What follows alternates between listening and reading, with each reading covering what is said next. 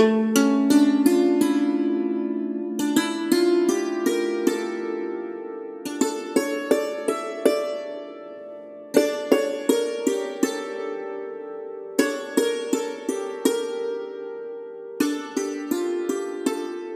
and welcome to So You Think You Can Rule Persia, the podcast where we rate and review all the kings of Persia from Vologases to Yazdegerd III. I'm Serial, and my pronouns are they, them. And I'm Umberto, and my pronouns are he, him. Hello, everybody, and welcome to episode 56, Vologases IV. Right. Also, Happy New Year to everybody. Happy New Year, 2024, Year of the Dragon. Yes. Depending on my schedule, if we're not late, this is the year we finish. Ooh. But we'll see what happens. Okay, well, I guess we'll see. Place your bets now. Early 25, worst case. Well, we can do this. It'll be fine. But, yes. So, Serial, how are you doing? What do you remember from last time? Nothing except that here on a post-it, I have Parthomasiris and Axidares. Axidares, yeah. Yes, correct. Which were the brothers, Those are two names. Right? Of Yes. the king that we were following. And, oh yeah, I remember it was very disappointing and everything kind of went to hell.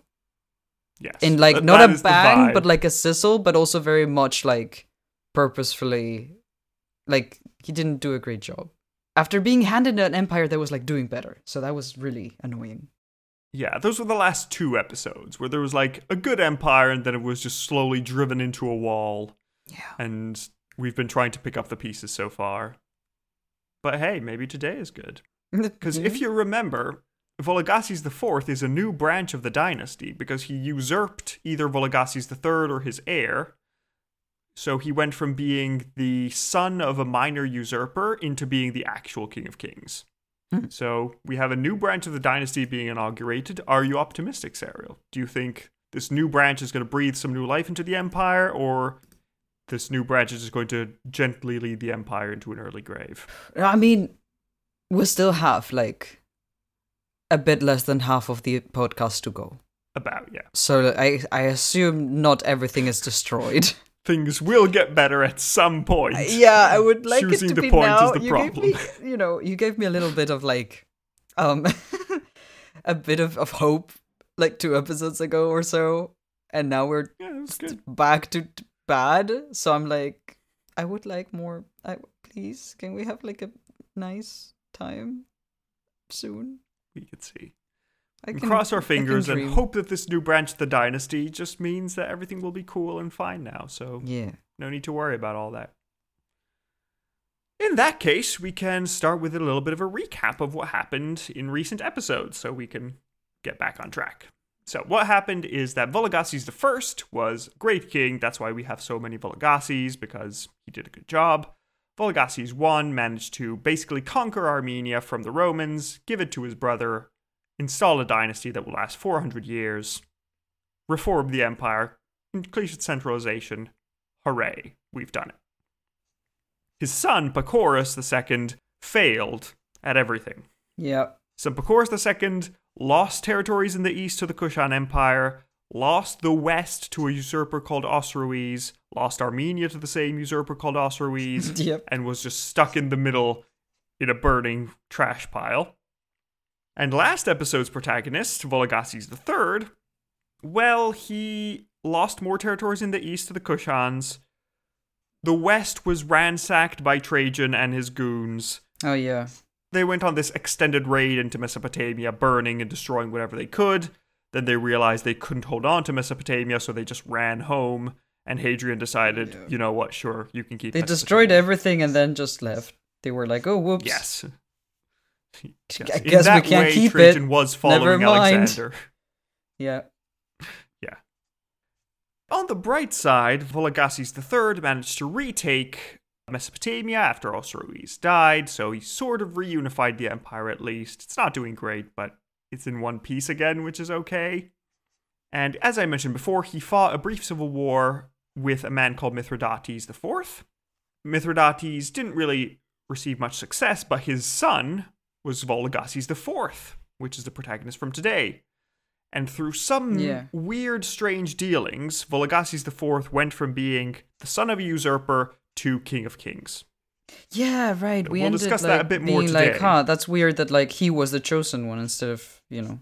Yes, instead of like somebody more direct in the line of succession. And things that Vologases IV is so distant a cousin that we don't know how exactly he's related to the rest of the dynasty previously. It's just like, we know they were part of the same dynasty, but we have no idea how they were actually connected. Oh, okay. So it's not, first cousin, it's more like 16th cousin 12 times removed or something. Oh, dang. Okay. So there's really So some it's like weird stuff going on there. Yes, you lived in the same geographical area, so I guess it counts, but, who knows? So that's what we have to do today. Will Vologases IV achieve what his predecessors couldn't? Will his new breath of fresh air improve the empire, or will he just be more of the same? Let's find out. Yeah.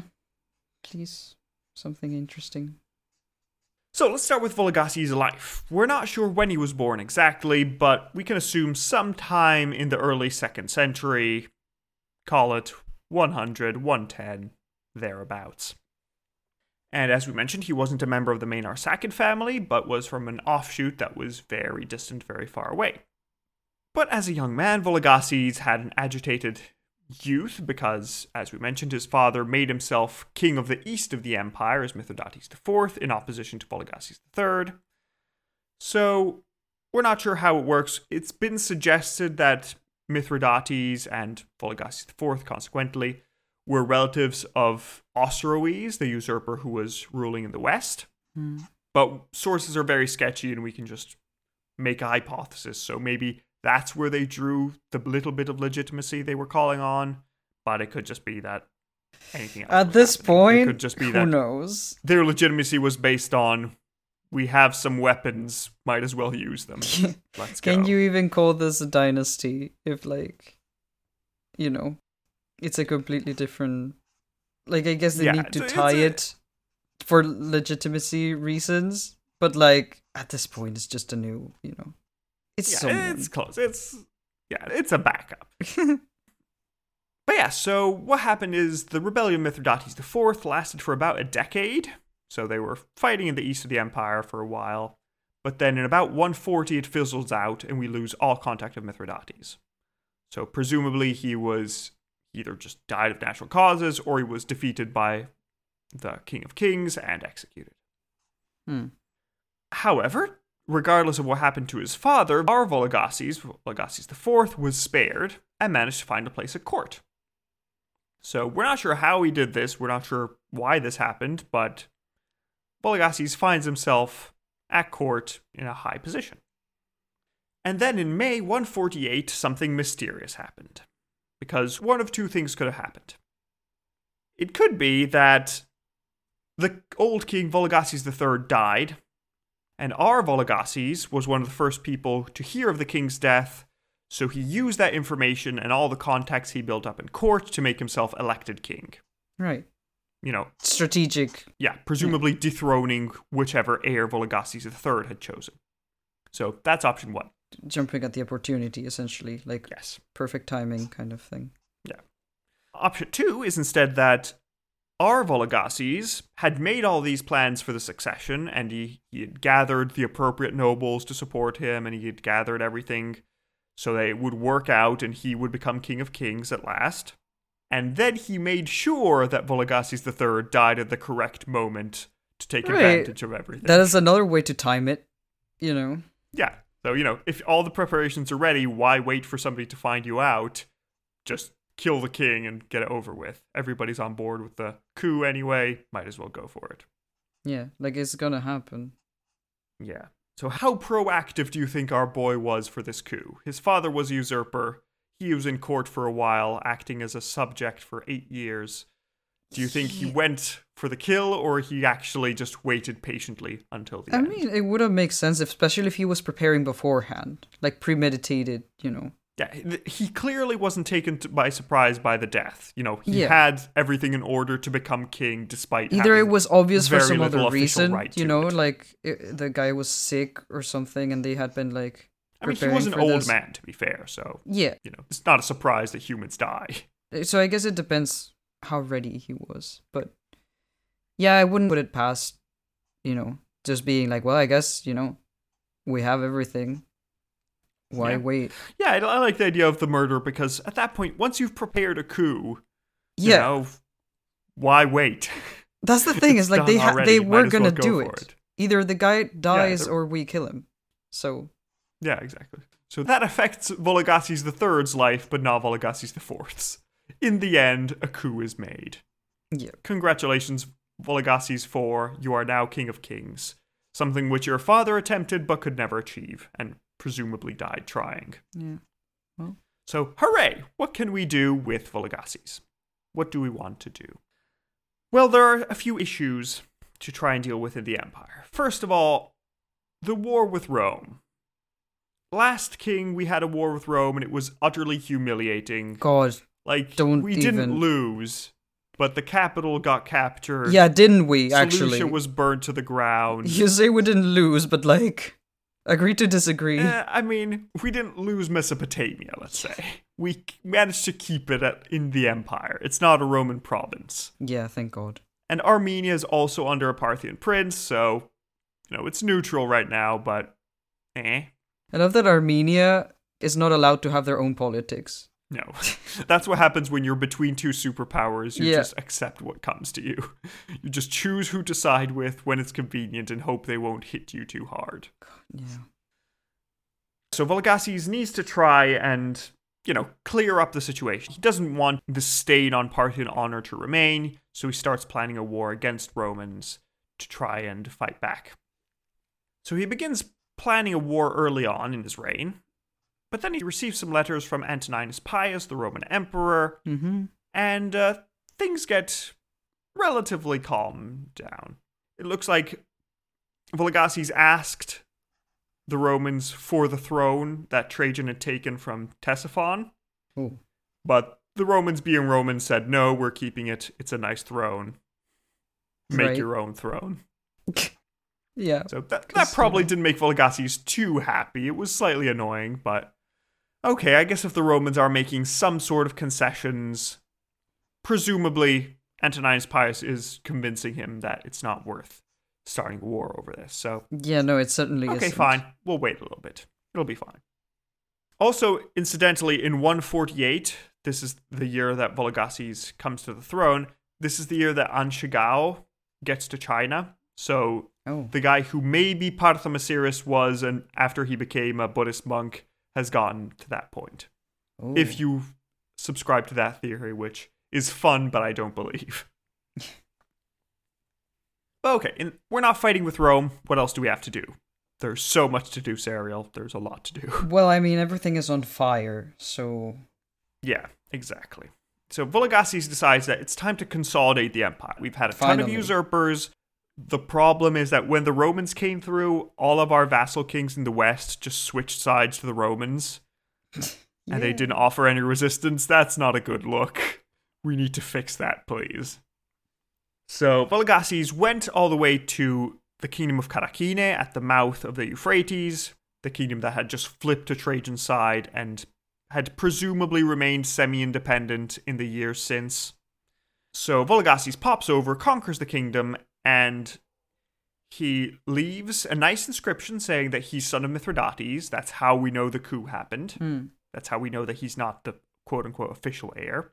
He told on himself, oh no. Well, he's saying, I'm the son of Mithridates, and I'm member of the dynasty. I was voted in by the nobles. So shut up. Fair enough. I mean, that is how it works. This is how our political system works. You do choose, so yeah, I guess. Yeah. The fact that it was a coup has nothing to do with it. It was a legal coup. Yeah. It was a coup that the people supported, so... Yeah. And also, Vologases appoints a relative from his side of the family, so from this distant Arsacid branch, as king of Karakine, so that we'll be in control of that area. It's not part of allies of Vologases III and his family. It's going to be part of our family, this new branch we're building up. And fortunately for Vologases, while Karakine was semi-independent, it had extended its control to Bahrain and Oman. So we're now basically in control of most of the Persian Gulf now that Karakin is back in the fold.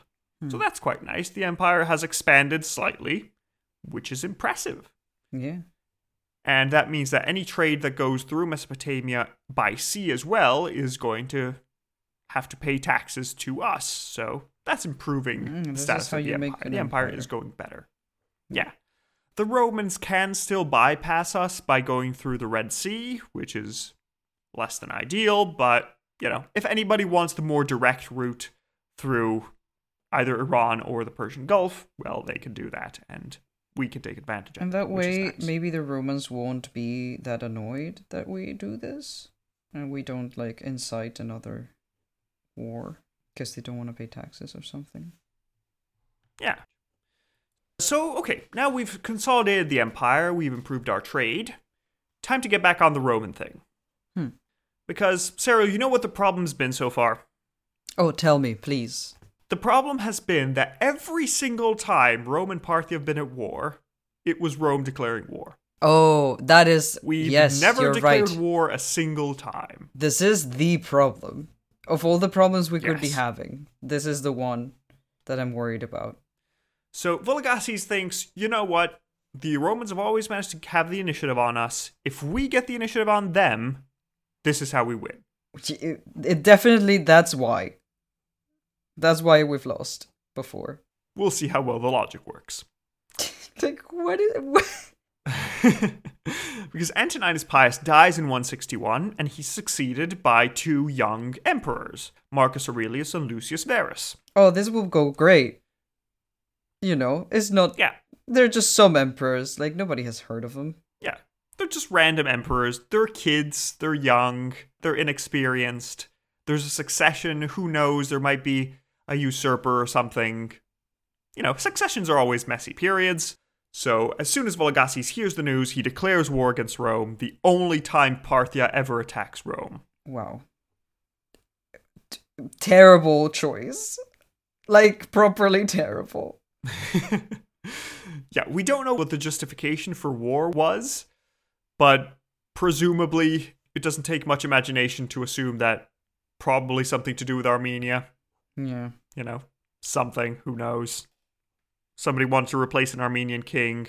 And it would also make sense that Vologases would want to put a member of his side of the family on the Armenian throne and not a member of the dethroned dynasty on the throne, because that would make things iffy in case anybody tries to usurp him.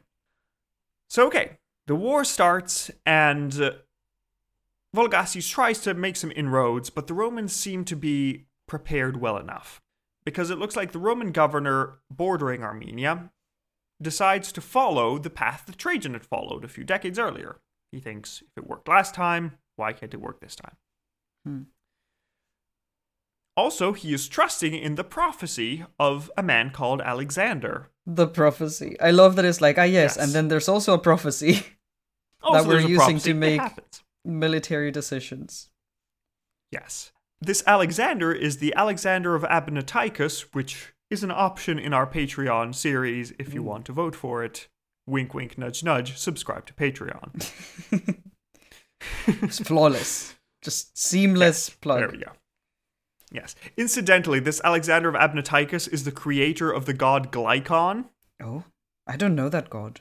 Well, it seems to have been a taxidermy snake with a series of tubes that go into it, through which an assistant could make prophecies through the snake god. That is so cool.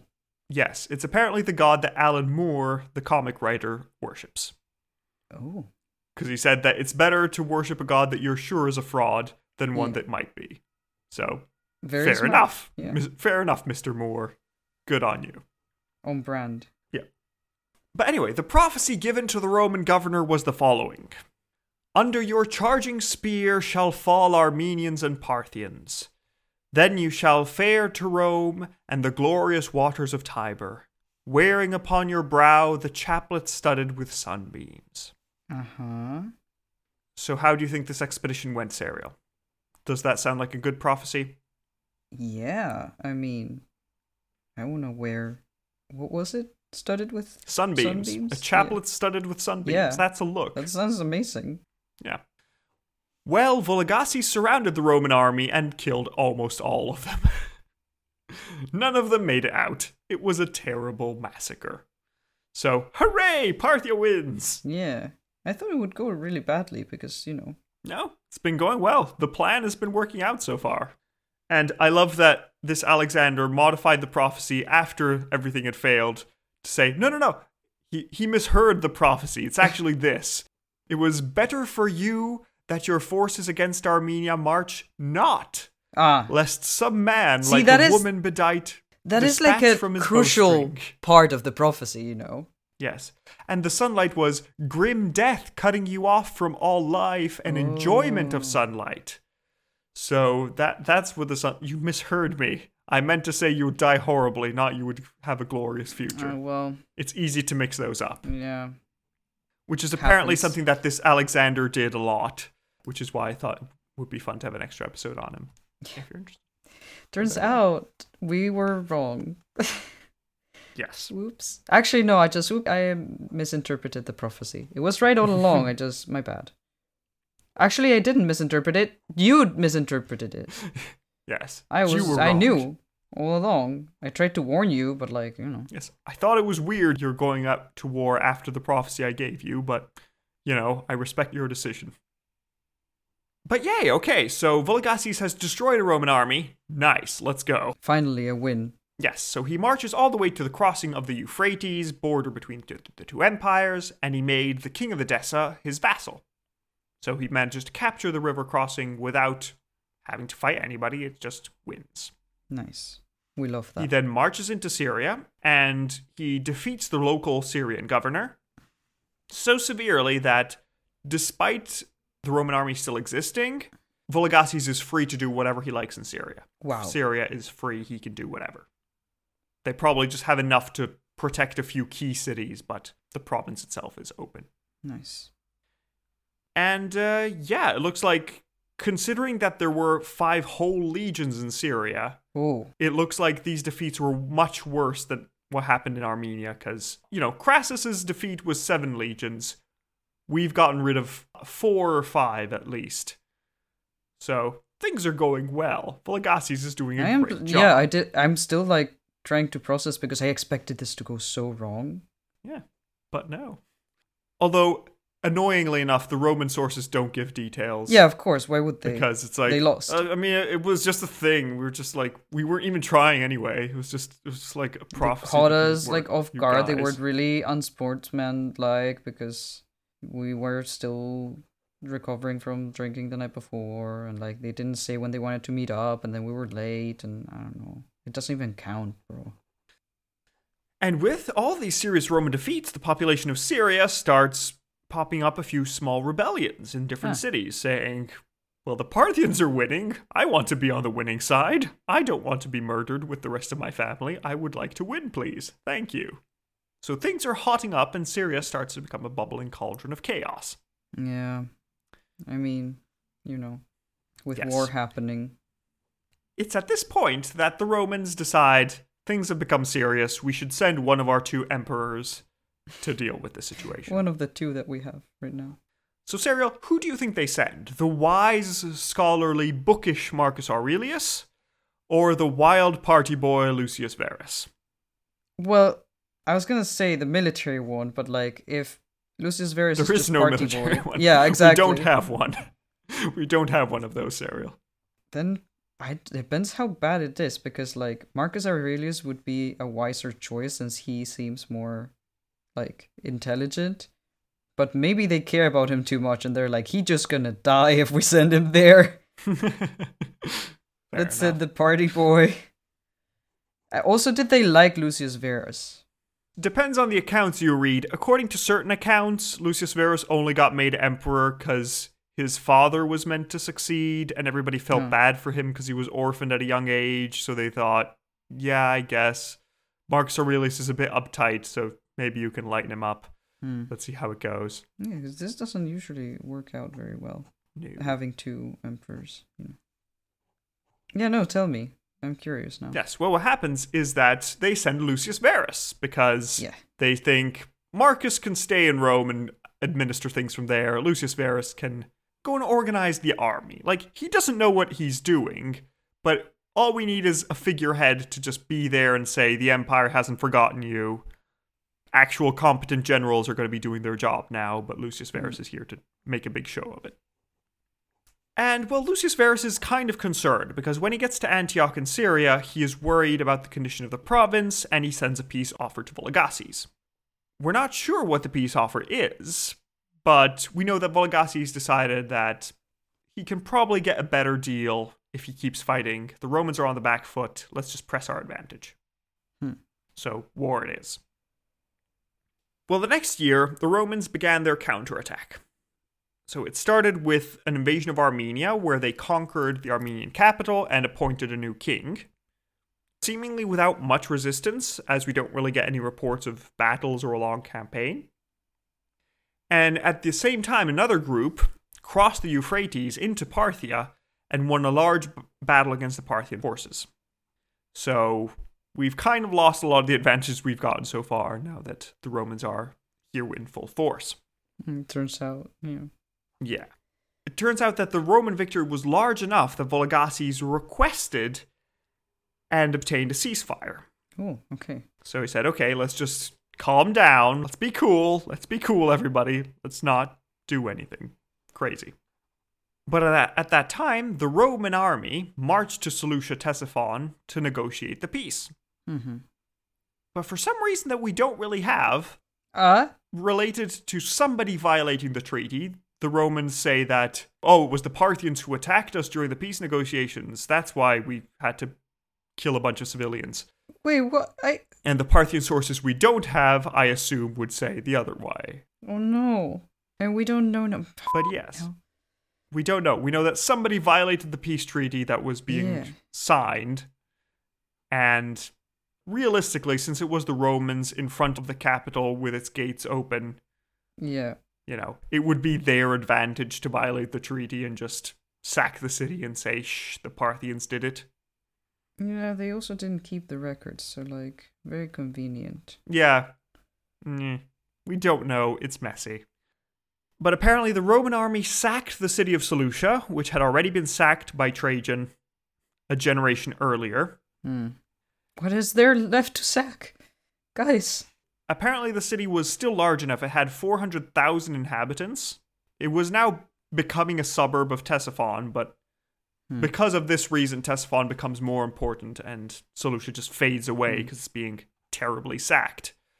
So the Romans murder a bunch of the inhabitants, tens of thousands of them, and they took away 40,000 of them as slaves. The sacking was so bad that the city would not recover. It would just fade away in the next decades, and Ctesiphon would entirely take its place. So the city that was founded by Seleucus Nicator, Seleucus I, all those years ago, is now a bit more than a smoldering ruin, but not much more. Oh God. That's really sad. We said that it might be that the Romans broke the peace treaty, it might be that the Parthians broke the peace treaty. A third option, which is worse for Seleucia, is that Seleucia was one of those cities that was constantly rebelling. Like, it was independent, a few centuries ago. And, it was always rebelling. It was strongly Greek influenced. They always had a very independentist streak. So it's possible that they rebelled when they saw the Romans in front of them and opened their gates to the Romans. And when the Romans were going into the city, the actual Parthian loyalists attacked them because they thought they were violating the treaty. And that led to the city being sacked. Oh, damn. Yeah, that would have been an option. Worse for everything, because then it would have been for nothing, because of a misunderstanding. Yeah, it would have been your own damn fault, which is just terrible. I assume since we don't have a record of this is just speculation from someone, or? Yeah, this is just speculation. The thing is that we know Seleucia often rebelled. We know that when Trajan came over, Seleucia opened its gates. So maybe they did the same thing here. Of the historian who put this together and was like, oh no, guys, what if this is what happened? Let me give it an even grimmer, Yeah, I mean, at some point you just need to use creative license and say, this could have happened. Might be interesting. Let's see. Yeah. And yeah, after Seleucia itself was sacked, the Romans decided we destroyed one city, might as well go for round 2. So they captured Ctesiphon again and destroyed Vologases' palace there. And it looks like the Romans then planned to march further into Iran and had reportedly begun moving into Media when they suddenly stopped. Why do you think they stopped, Serial? What possible cause could there be for the Romans to stop an invasion? Did they lose their emperor? Not yet. I don't know. Money? Like... No, worse. What happened is that while raiding Seleucia and, deporting 40,000 people, somebody was sick. And they had a lot of little blisters. Oh, did not look healthy. Okay, and soon died. Illness, the plague. Soon, a terrible epidemic, probably smallpox, spread among the invaders. And it was so serious that the Romans had to abandon their loot and start retreating because, oh god, oh god, oh god. It'll kill them all, yeah. Yes, this is the Antonine Plague.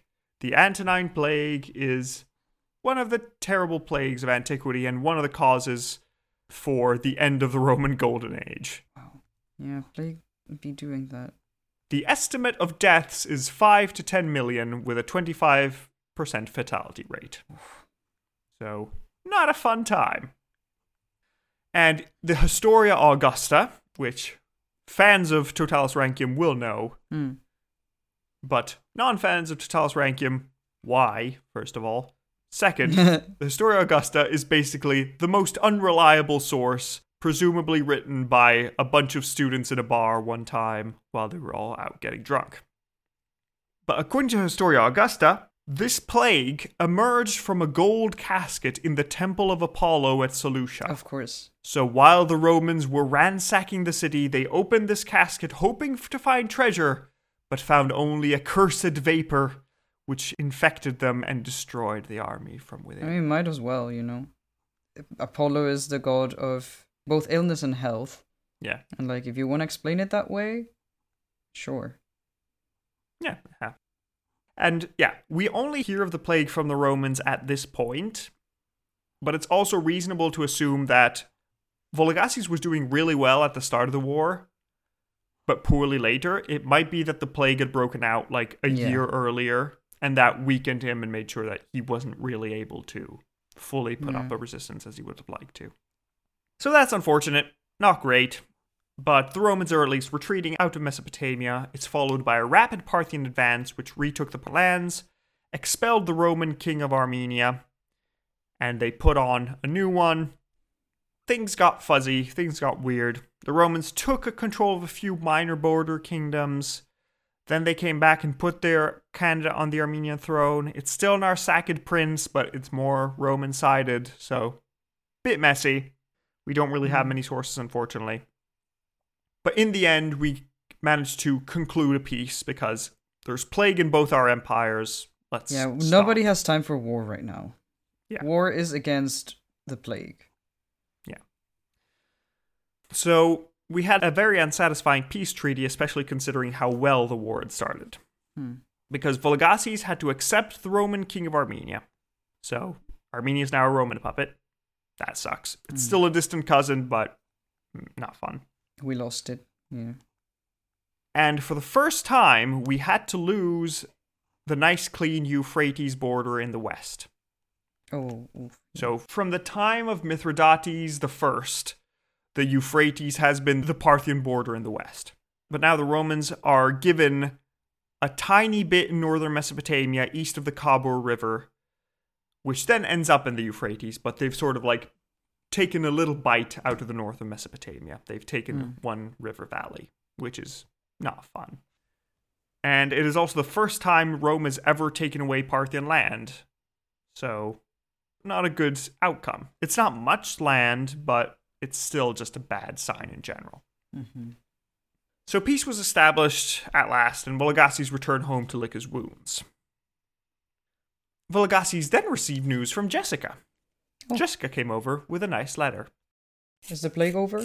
No, the plague is still going on. Cough, cough. Oh no. Jessica. We haven't invented antibiotics yet, but, hold tight for another 1,900 years and you'll make it. But Jessica tells Vologases, hey, you know that Marcus Aurelius guy? Yeah, turns out there's a usurper in Egypt who's declared himself emperor and wants to defeat Marcus Aurelius. So, that sounds nice.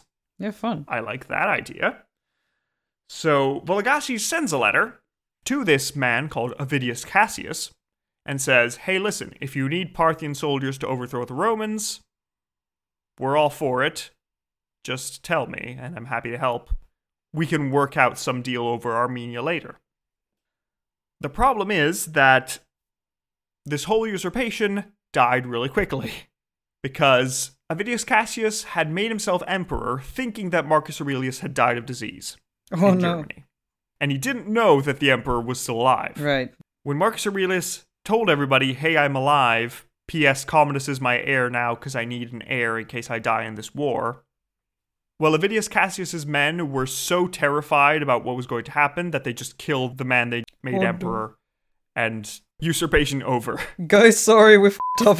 We didn't mean to. Messed up, guys. Sorry. It happens. So, yeah. Vologases doesn't get much out of the civil war. He sent a letter. It could have been better. And yeah, the rest of the reign seems to have been relatively peaceful, which is nice. We don't hear any news of any usurpers, which is great. Also considering how poorly the war with Romans had gone. You know, it's just bad optics in general. The capital was sacked. And we had to lose some land in the west. So this presumes that Vologases had a really good handle on the nobles, and they all either respected him or had some reason to care. Yeah. So Respect that went well fear, enough. That's I nice. guess. Yeah. He managed to control them, which is more than you can say for most of our kings. Yep. The nobles. And that's when we arrive to September of 191, when we get new coins appearing from Ctesiphon. Oh, okay. These coins are from a Vologases V. Okay. Did I miss something? Now, the thing is that we get these coins at the same time as coins from Vologases IV, our protagonist.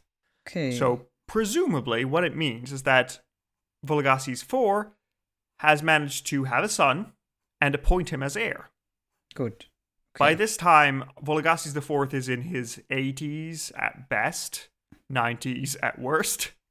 So he's clearly an old man and is clearly understanding that the succession needs to come. Yeah. He understands that a succession is a delicate point. He usurped one. He knows how these things work. How do I not get myself in the same thing I did to someone else? Yeah.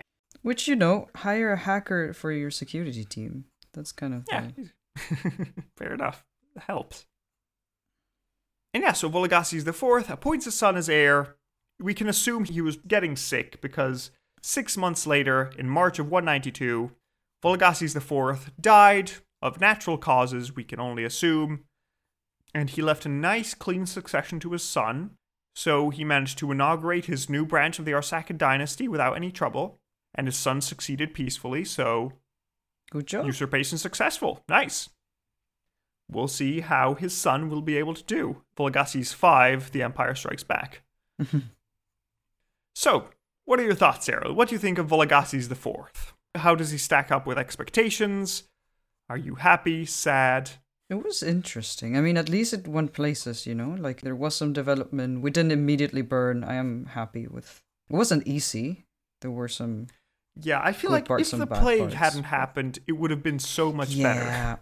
Yeah, but that's how plagues tend to... Yeah.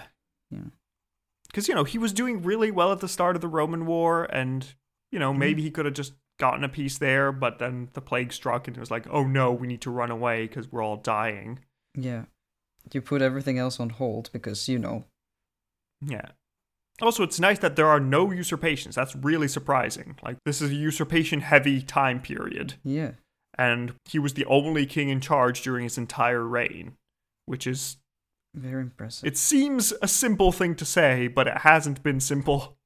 We haven't had that since... Since? Phraates IV, maybe?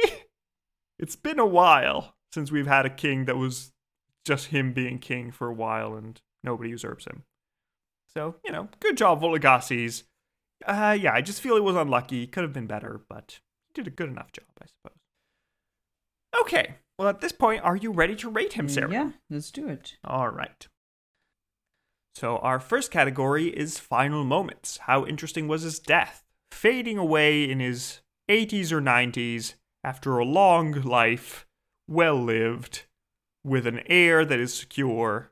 The death itself, not that interesting. The fact that he tied up the empire, great. Yeah, again, I feel like the death isn't great. I'd say just a 1.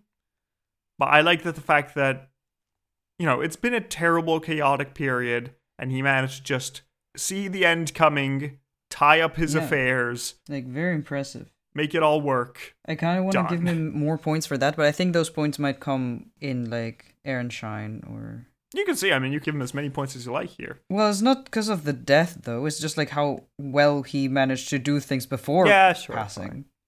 That's true. I still feel like I go for a 1. Just I won't go for a 0, I'll go for a 1. It was a good way out. Yeah, your match. Okay, so with a 1 and a 1, we get a 1 out of 10 for final moments. Our next category is battle hardness. How good was he at war and fighting? Story of 2 parts, really. Partially. So first of all, he declares war on Rome for the first and only time in Parthian history. Bold move. I'm glad it went well. That's impressive. That's surprising. Worse. Yeah. And it works out really well for him. He starts, the Romans try to invade through Armenia, he destroys their army. He then marches into Syria, finds an army there, destroys it as well, and then he just has free reign across Syria, and he takes some nice border kingdoms. Yeah. That's pleasant. That's good. That's a good job. The problems come later on, because we hear that there is one defeat of the Parthian army in Mesopotamia, and then the capital is sacked. Yeah.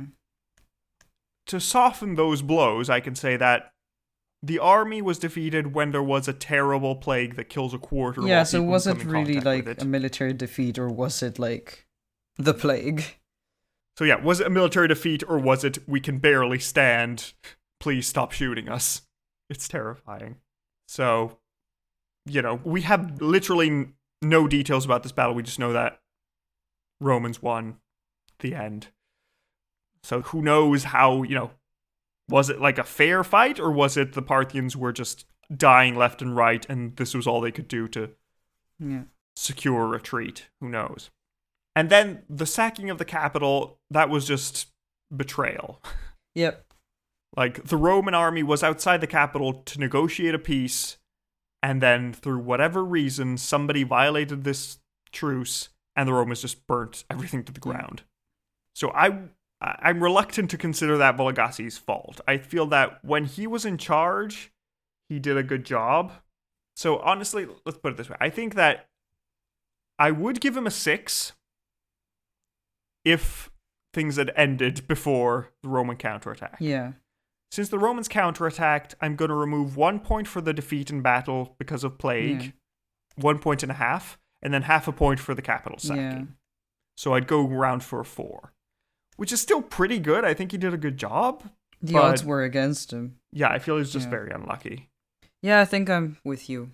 Yeah, so I'm going for a 4. Yeah, I think you're that's matching a good, as well. It makes sense.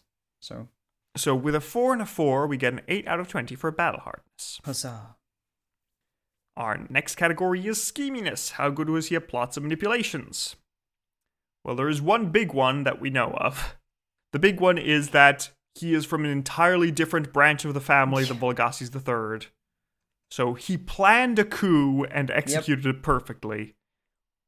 Did he kill the previous king? We don't know. Maybe. But, he killed his dynasty, certainly. And made himself very legitimate. This deserves some points. Yeah, he made himself so legitimate that he had no usurpers. Yeah, less points than if we didn't know because he did it so well, but then we wouldn't know anyway. So... Yeah, also, again, against him, we can say that we have no details of this coup. We presume it happened because we know he was the son of a usurper and somehow became king, but no sources tell us that he usurped the throne. Oh, then he did it really well. His coins start appearing. Okay, yeah, Yeah, great. exactly. He does deserve points for that. So I feel like it's a good scheme, but I would have liked more detail, or any detail, really.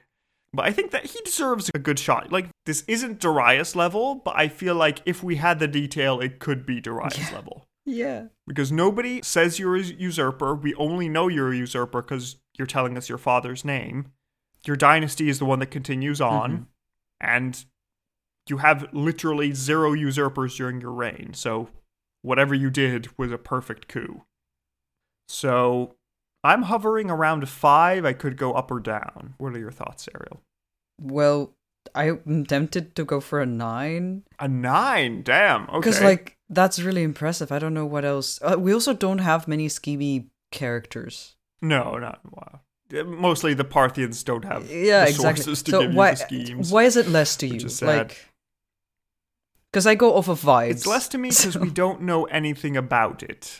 That's fair. It's less to me because, again, we don't know that a coup happened. Excuse me. We know that a coup happened, but we know nothing about it.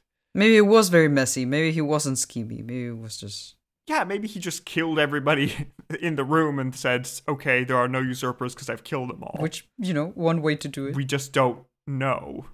Yeah. So I wouldn't... See, I'd be willing to go up to like a 7 because, again, beautiful, clean scheme, beautiful, clean coup, good. I wouldn't go higher because we have no details. Like for Darius got a 10, so fine, great. But with Darius, we had the whole plot where he killed the king. We have a whole scene of how it happened. Yeah, that's we true. Have the whole we had the conspiracy entire together. Which makes me doubt it's that good. There's most a lot of it is actually juice true. there. But old sources. Most of it's probably not true, but we at least have the information. And so with Vologases, I feel like if we knew it, I think it would probably be an as good story. But we don't, so So we don't. I feel like a 7 is the most I can go. But you have convinced me upwards. You could still go for a 9 if you think it's worth it. If you want to reward initiative, go for it. No, I mean, maybe that is too high. Like, too much Darius levels of badassery. Like, other high scheminess people were Antiochus the Great with the, oh no, my advisors made me do it. Alexander the Great with the killing his father bit. We haven't had that yet. Doing a whole bunch of conspiracies to be on the throne. Musa, who did the whole become queen from a slave thing. That was very impressive. I'll go for a 8 then. 8? Fair enough. I'll be a 7. So with a 7 and an 8, we get a 15 out of 20 for scheminess, which is a very impressive score. It makes him... I mean, is this... tied top 4th for scheminess. Like, it's very impressive to... So he is tied with Antiochus the together Great. A coup that, worked that well, When you actually pull it off. Because usually we see a lot of these, but they usually don't, go anywhere. Yeah. Okay, our next category is shock factor. How shocking was this man? Again, due to sources, we don't know much. The only thing that we do know is he started a coup. That's a little bit shocking, but not much. I would give him a point or 2 at most, because coups are a dime a dozen, or usurpations are a dime a dozen. The thing that is that maybe he killed his predecessor. We don't know. Depending on your thought, he may have killed his predecessor or may have not. And then he's also the first and only Parthian king to declare war on Rome. That was really cool, yeah. As opposed to the other way around. That's unusual. That's new. So I feel like that deserves something. That deserves some points. Nothing huge, but a little bit. And otherwise, I don't know if you want to consider it shocking that he has nobody try and take his throne from him and everything runs smoothly. That speaks... What did he do to the nobles to make sure that everybody was there? Being good at his job, I guess. Not necessarily being good at being king. I mean, I guess he was a decent emperor if, things went for the better. But, good at his job politically wise. Yeah. I feel like for shock factor, I'm going for a 3 because I believe he killed Vologases III. Because if you've organized a coup, why wait for the old man to die? Just stuff a pillow over his face. Yep. And you're done. Fair enough. And then declaring war against Rome, yes. And just the coup gets a 1. So I feel like I'm happy with a 3. How about you? Sounds, yeah. 3 as well? Okay. Not that shocking, but a lot of little things. So. Yeah, it adds up over the way. So with a 3 and a 3, we get a 6 out of 20 for shock factor. Our next category is Aaron Shine. How good was he for the Empire in general and Iran in particular?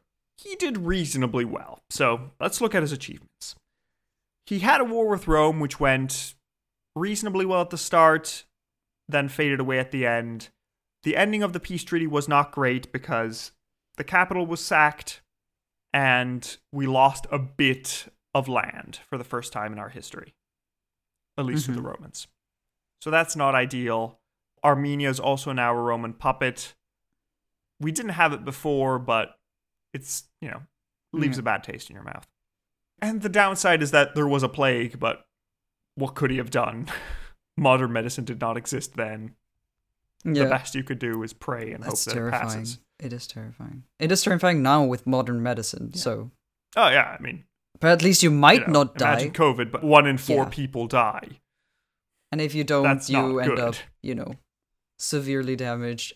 Or you end up permanently. Or you, have a really bad time while sick. Yeah, not good. But yeah, on the positives, he has a lot going for him. He keeps the empire stable. There are no civil wars during his entire reign, which we'll find out, but it's long. So he rules for a long time, no rebellions. That's good. He retakes Karakine, which had drifted away in previous years, so he's restoring the empire in southern Mesopotamia. And not only that, he is basically adding Bahrain and Oman to the empire. Yeah, that was really good. So the fact that we actually not only consolidated but also expanded was very impressive. Yeah, trade is flowing through the Persian Gulf really well. That's nice. The empire's solid and stable. And then we know that he managed to appoint an heir and have his heir succeed him without any trouble. Yeah, also great. So the empire is doing a lot better than it was under our previous 2 kings, where it was under constant civil war on fire. We don't hear of any reforms, but that's just because we don't hear of anything. Yeah. That's just because we have no sources, and some people that are coming have an interest in not showing these people as being too competent. I see. We'll find out. Yeah. But okay, so we don't have sources because the future got rid of the sources, on purpose. Yes, the future got rid of the sources, and, maybe he was great. Maybe he did a great... I mean, he kept the empire stable for decades. Yeah. He must have been doing something right. Of course. That not one noble decided, sure, I'll try a rebellion just for fun. No, it was just, everything's at peace, we're great. So, overall, I feel like I would go for a 6.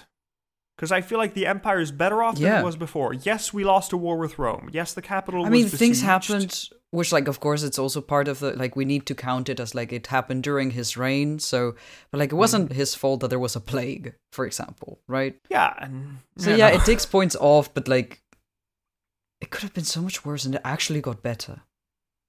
Which is very impressive. Yeah, I would like to give him more than a 6. I think he would deserve more than a 6 if we knew more. But as things stand, I think 6 is fine. The empire improved a little bit. Some things got worse, but some things got a lot better. So, 6. You matching? Yeah, actually, yeah. I also wanted to go higher, but, it is what it is. Yeah. He deserves more. Okay. So, with a 6 and a 6, we get a 12 out of 20 for Aaron Shine. Amazing. Which is a very high score for Parthian standards. 1, 2, 3, 4, 5. 6th highest score for Parthian standards. Just behind Artabanus III, which did quite some reform. So he's doing well. Okay, our next category is Face of Faces. What did this man look like? And done. Nice. Okay, Enjoy. So Cyril has finished their drawing. Let me pick it up and describe it to you all. Ooh, okay. That's surprising. Yeah. Interesting. I like it. So what we have is, I don't know if that is the inspiration or if that's just what it looks like to me, but it reminds me a lot of the cartoon Hercules. Is it meant to be that or no? No. Wait. No? What? Okay, fine. What? Is that the right one? I think it is, yes.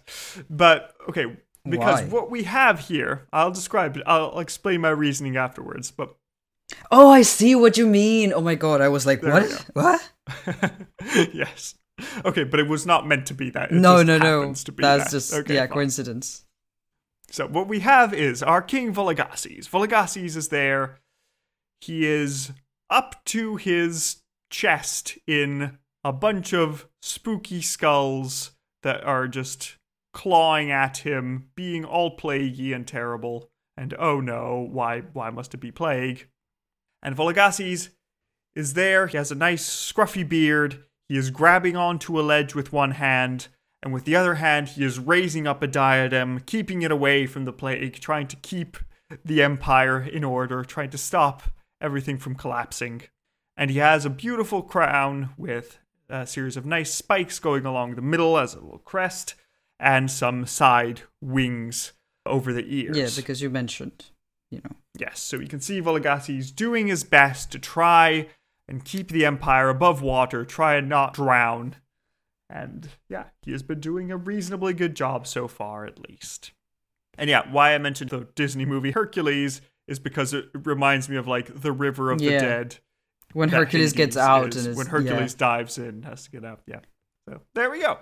So thank you very much, Serial. That was a lovely drawing. If any of you would like to see it, if you're a patron, go on our Discord. Or otherwise, you can go in the notes of the episode or on our website in Serial's portrait gallery. And now let me show Serial what Vologases actually look like, and they can tell us what they think. So here's Vologases. Behold, a man. This coin is so like funny looking for some reason. Yeah. I think because his eye is so far down, The eye is his eye is in the middle of his cheek. But yeah, it's a coin with a side profile of this guy with a very like square shaped beard or like rectangular shaped beard. Like very well combed. Yeah. And a fun hairdo or part of the hat, I don't know, like the hair going down the back. Yeah, I feel like it's part of the hat. Probably. It looks too regular to be but, hair. But maybe it's just stylized. Stylized, it might be. And the hat does have this little like horns or wings on the side and the thorns on the very top, which like is why I drew them, because Umberto told me. Because sometimes I'm like, okay, if I don't have much of an idea, we haven't had a description of the person, I'll be like, okay, tell me like something that is on the portrait that I can, incorporate. Yeah, he's wearing some robe and some necklaces maybe. There's this symbol on the right side, which, I don't know. I don't know what that is. It looks like a beta, but which could stand for Vologases, but I don't know what it is. Yeah, I mean, it's fine. It's a very stylized coin. At this point, a bit more and we will get logos on coins, but... Yeah, we go a weird way, because Parthian coins, they speed towards the stylization direction, and then eventually, when we get a new dynasty, we'll just go entirely the opposite direction. Ooh, and be like super detailed. So many, yes. Wow. Interesting. I mean, I like the simplified conscious thought, but it was interesting. Especially because it still defies if a person. You're not like using like a shield or like a crest or something like that. So it's still a face, and I guess it has to be recognizable as just not like king, but as in this particular king. Yeah, so, it's a king. So you need to like simplify the person into. But I don't know. I mean, it's funny. It's not that different from other coins we've seen. So I don't know if I would like go for much. Yeah, my thought is a 4-ish. Yeah. I do like that the eye is weird, but it's not like, it's not super memorable coin. It's a bit funny, but like I don't know if that's enough to, It's better than others, but it's not the sort of coin where it's like, oh, you have to see this one coin. It's amazing. It's just like, fine. I feel like I'll go for a 4. Well, how about you? Are you matching? Yep. I think that's... Okay. So with a 4 and a 4, we get a 2 out of 5 for Face of Faces. Okay, then our next category is lengthiness. How long do you think this man reigned? 20 years? 20 years is not the case. You are grossly underestimating. Yeah, no, I mean, I was thinking more, but like so much happened and I never know, like... Well, it's true, because so much happened and we barely had sources. He made it into his 80s or 90s, and we saw the entire like reign of Marcus Aurelius. And okay, I'll say 40 then. Okay, closer. He did a grand total of 44 years, Wow. being our 5th longest reigning ruler, which is very impressive because our man was not in a stable time period. He did a good job. Yep. So, yeah, he ruled from 148 to 192. So we're out of the Roman Golden Age, thank goodness. We can kick them back a little bit now. But divided by 5, that gives him a grand total of 4.4 out of 5 for lengthiness. That brings us to the final score, which is a grand total, a very, very impressive score of 48.4 out of 100, which places him just under Musa, and above Antiochus IV, above Xerxes I, above Mithridates I. Wow. He is up in the very prestigious 40s club, so he's done a very good job for himself. Let's see how he does with our next question. How about that? Because what we want to know is he coup-y enough? Is he plaguey enough? Is he stable enough to be called a Shahanshah? Or is he just a Shahanah?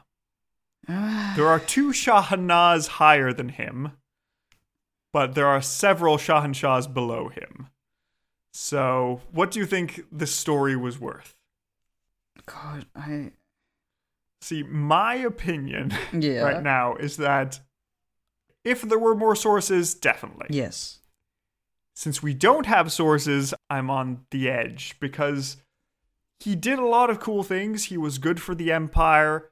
He had a coup. That's always fun. He fought back against the Romans for the first time in forever. He kept the empire stable, which was an amazing job. But we don't really have much detail on all that. We just know that he did stuff, but we don't have a nice fancy scene in the palace when he takes the throne or a nice scene when he's fighting against the Romans. We just get this happened. So do you think that counts for a Shahanshah, or do you think that a Shahanshah should have more detail? Because we gave it to Sinatrukes I. He's our lowest rated Shahanshah. And Sinatrukes restabilized the empire from a period of turmoil and civil war. And he was an old man who died in peace, leaving a stable succession, just like Vologases. I guess he was pretty impressive. It's just a shame that I don't feel like it was such a blow you away episode, because I guess sources. Yeah, it's disappointing that way. Even though like so much happened, it's not and his fault. It was so cool. It's the fault of his descendants that will get usurped eventually and be replaced, be scrubbed out of history. So it's just, I don't know. What are your thoughts? Are you more pro or more against, or are you just like set in the middle? This one's really difficult. Yeah. Because we can go to a coin if you want. We have a coin of the guy he usurped, Vologases III, to flip.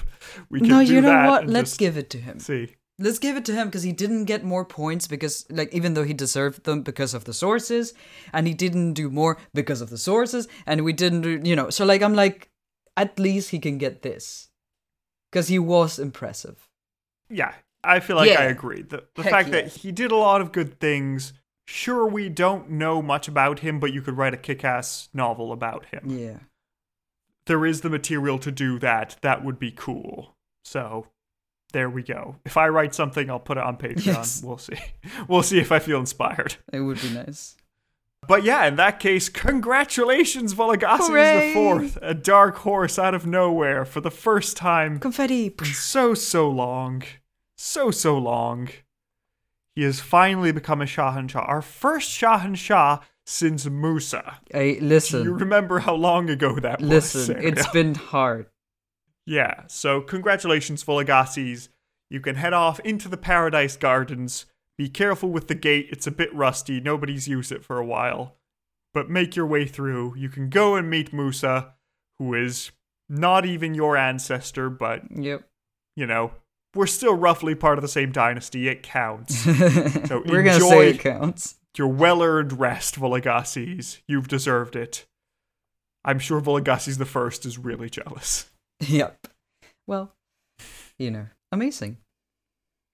And that is the end of our episode. Thank did you all it. for coming with us, and thank you for witnessing our latest shot at last. It happened. We're back. Yeah. We hope you'll join us next time with Vologases V. See, will he live up to his father? Will things crash down again, as they so often have? Who knows? Join us next week to find out how that works. In the meantime, if you would like to support us, you can join us on Patreon. We have lots of lovely supporters there who have been helping us out, making new extra episodes. We have a number of series. We have our first series on contemporaries of Mithridates the Great. So we have Mithridates of Pontus, Tigranes the Great of Armenia, Hanwudi of China. We then have a series of important Athenians.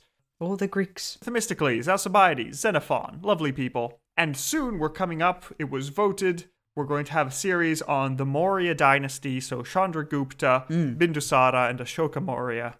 You know when you were always misspelling Ahsoka from the Star Wars series, with you're putting the H in the wrong place? Yeah, this is the guy that they were leading you towards. You want to find out why? Subscribe to Patreon. Oh yeah. Sorry, dyslexics. Otherwise, if you don't want to support us monetarily, that's fine, but we appreciate if you could give us a rating on your podcast app of choice so other people know we exist and know that you like us. Yes. So yeah, without any further ado, we hope you've had a lovely time, and we hope you have a good week, and we'll see you next time. Goodbye. Goodbye.